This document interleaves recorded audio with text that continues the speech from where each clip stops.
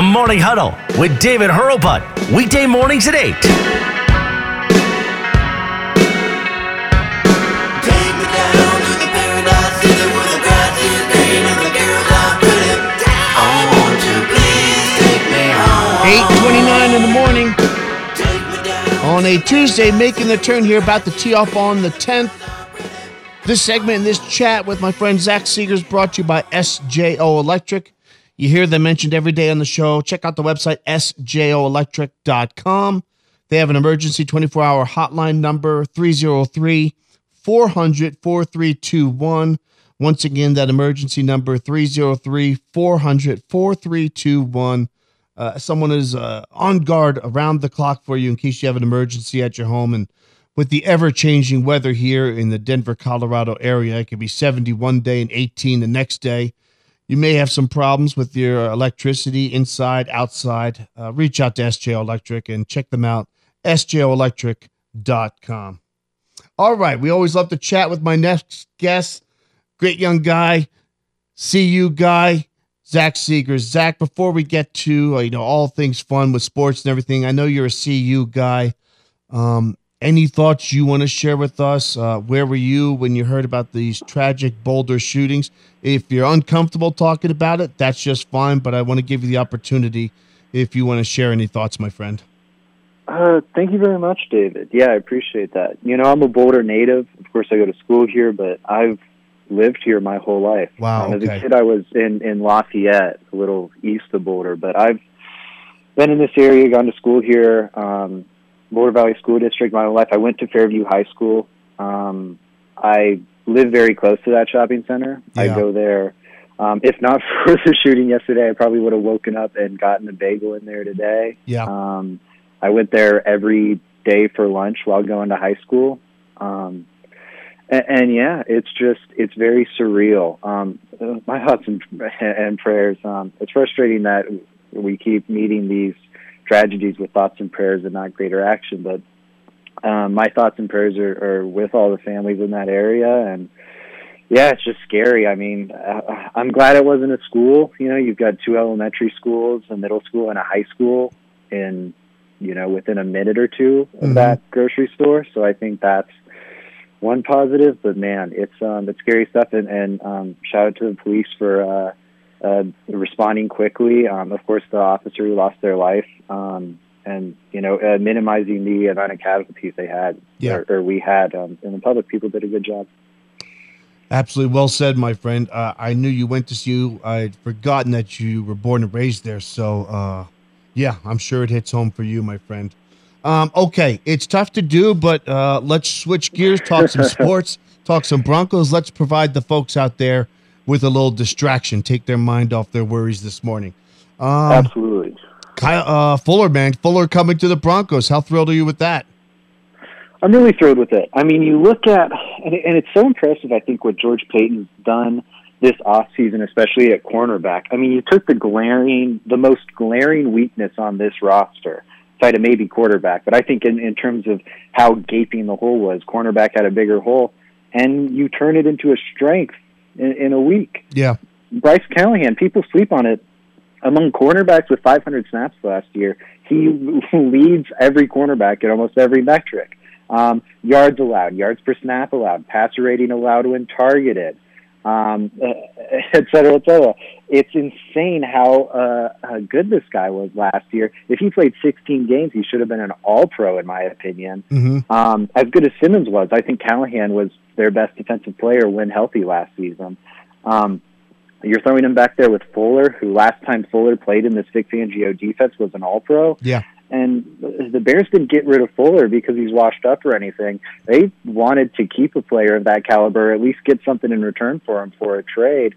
And they just couldn't do it. I mean, you saw the considerable and immediate interest around this guy. He's a talent. The Bears just had so horrifically mismanaged their salary cap, they had to get rid of him, and it benefits the Broncos greatly. So you've got him, he's got Callahan, and then you've got Ronald Darby, who, as your number 3 cornerback, that's a fantastic place to be in, because on the field, he plays like a strong number 2, a well above average number 2. The problem is keeping him on the field, but when he's there, you're going to be looking great. And the depth is something that shouldn't be slept on either, with Michael Ojemudia, Asang Bassi, who, again, when you look at metrics, they're in the middle of that rookie cornerback class. They need to develop, but the cornerback's one of the toughest positions to play. And if we're going to give Locke the benefit of the doubt because of COVID, you should give it to the rookie cornerback as well, or even more so to the rookie cornerbacks, I'd argue. And then you've got Parnell Motley and Devontae Bowsby and Duke Dawson. I think they'd have to re-sign Devontae Bowsby. But my point being, that depth is really easy to fill in, and then a day 2 or a day 3 draft pick as well. And you're looking at a super strong, super deep cornerback room. And that's an incredible 180 from where we were this time last week. Absolutely. We're talking with a friend of our show, Zach Segars, talking some Broncos, talking some NFL. You can find all his great articles on MileHighSports.com. Do you like the way Peyton is handling Von Miller and the way that's moving forward? Yeah, I think that's really good. It is a little over market, but when you look at the top-end edge market this offseason, it settles around $16 million. You have Ngakoue come in on the low end, so he got his fully guaranteed, so you could argue that, at about $14 million a year. I think the high end was 16.5 or 17 million a year. Vaughn would have been somewhere in that top-end edge market. We can say, 16.5, 16, whatever. And the Broncos option is paying him 17.5 against the cap, I'm pretty sure, or maybe it's 17.5 million in cash and 18 against the cap. But it's slightly, it's $1.5 million to 1.5 million above market value. So it's a slight overpay for an older player coming off an injury. And typically speaking, you wouldn't want to do that. But when he's, on the Mount Rushmore of your franchise and also plays the second most important position in the sport and still could play that position at a high level, I think you're okay with that overpay. The 1.5 million is a much better cross to bear than a gaping hole at edge rusher, because that's worse than a cornerback problem, especially in this awful edge draft class. That's going to be a much more difficult problem to solve than, where can we come up with an extra 1.5 million against the cap? Gotcha. Speaking of CU and the Buffs and players, Philip Lindsay moving on for different pastures. Emotionally, I'm sure you're a little bummed about that. When you take your emotions out, was that the right move? Yeah. I knew it for, I don't know, going back to last offseason, I was like, I'm not looking for 2 years. I thought it'd be, next offseason, we're all going down. I'm like, I'm not looking forward to 2 years from now when I'm going to be on it's a good thing the Broncos don't pay Philip Lindsay train. Right. But here I am. I mean, he's got a lot of tread on his tires. He's a slider guy. We started to see the injuries pop up last season. And he's not a fit for the Shermer scheme. Personally, if I was in Peyton's chair, I think I probably would have given him the second-round tender and kept him for one more season. Right. But I don't mind the route Patton took instead at all of letting him go. One thing I do want to touch on with that really quick. Sure. While Mike Boone very well could end up, winning a camp battle and becoming the number 2 running back, and served as the nail in the coffin for Lindsay's future with the Broncos, I really think that Boone signing is to replace Freeman. When you look at Freeman's role on the roster of a running back number 3 and a guy who maybe occasionally gets on the field on special teams, Mike Boone's going to be a big upgrade on those special team snaps.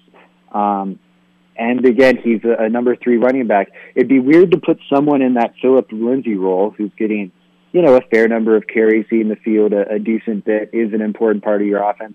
It'd be a weird thing to put that guy on special teams as like a gunner or a blocker. That's not done. And the fact that we're hearing all this buzz about him on special teams, and that's kind of why the Broncos signed him, leads me to believe that they're still going to draft a rookie running back, and that rookie is likely to be the number 2, making Boone the number 3 and Royce Freeman more or less obsolete.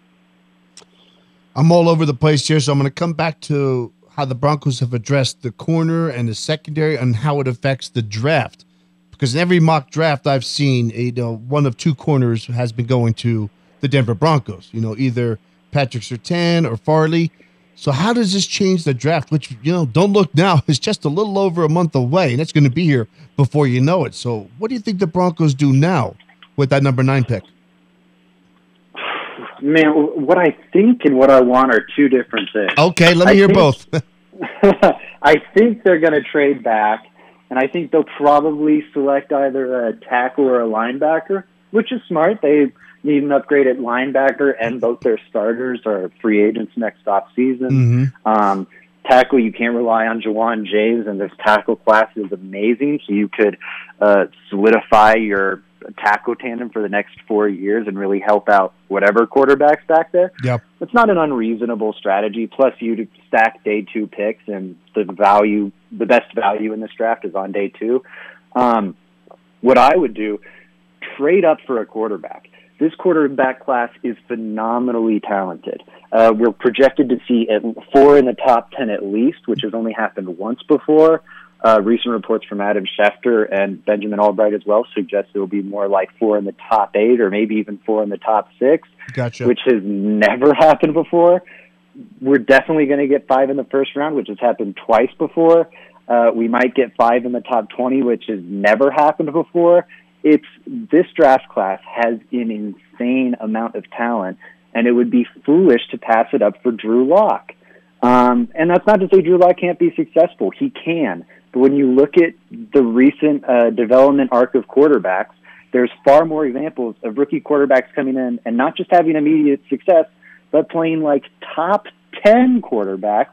Then you can find examples of quarterbacks being this bad through 17 games, 18 starts. Forget about the years thing. Through 17 games, and then having the turnaround that Locke needs to make. It's just a probability. It's a simple probabilities decision. You're more likely to find that solution through the draft, especially when the draft is this loaded. All 4 of these guys have elite quarterback potential. So trade up. You'll be calling the Falcons at 4, call the Bengals at 5, call the Eagles at 6, call the Lions at 7, call everyone. Because if you can come away with a Justin Fields, who right now is projected to be the 4th quarterback in this draft, I think he's the number 1 pick most year. I think it's silly he's the 4th quarterback going in this draft. He's closer to Trevor Lawrence than to the other 2 guys. Just an unreal talent, and the Broncos should do everything in their power to secure that guy if he starts slipping. Well, you and Jake are on the same page, so you're either both brilliant or you're both, I don't know, young and haven't seen enough, but you both like Justin Fields. We'll keep an eye on that, brother, because like I said, it's around the corner. Listen, my man, thanks for coming on today. I know it was tough for you. Have a wonderful day. Be safe, my man. Thanks for having me on, David, and you guys too. Have a good one. You got it. Zach Segars, check out his stuff on mylifesports.com. One more segment on my show, folks. So glad you could join us. Come on back.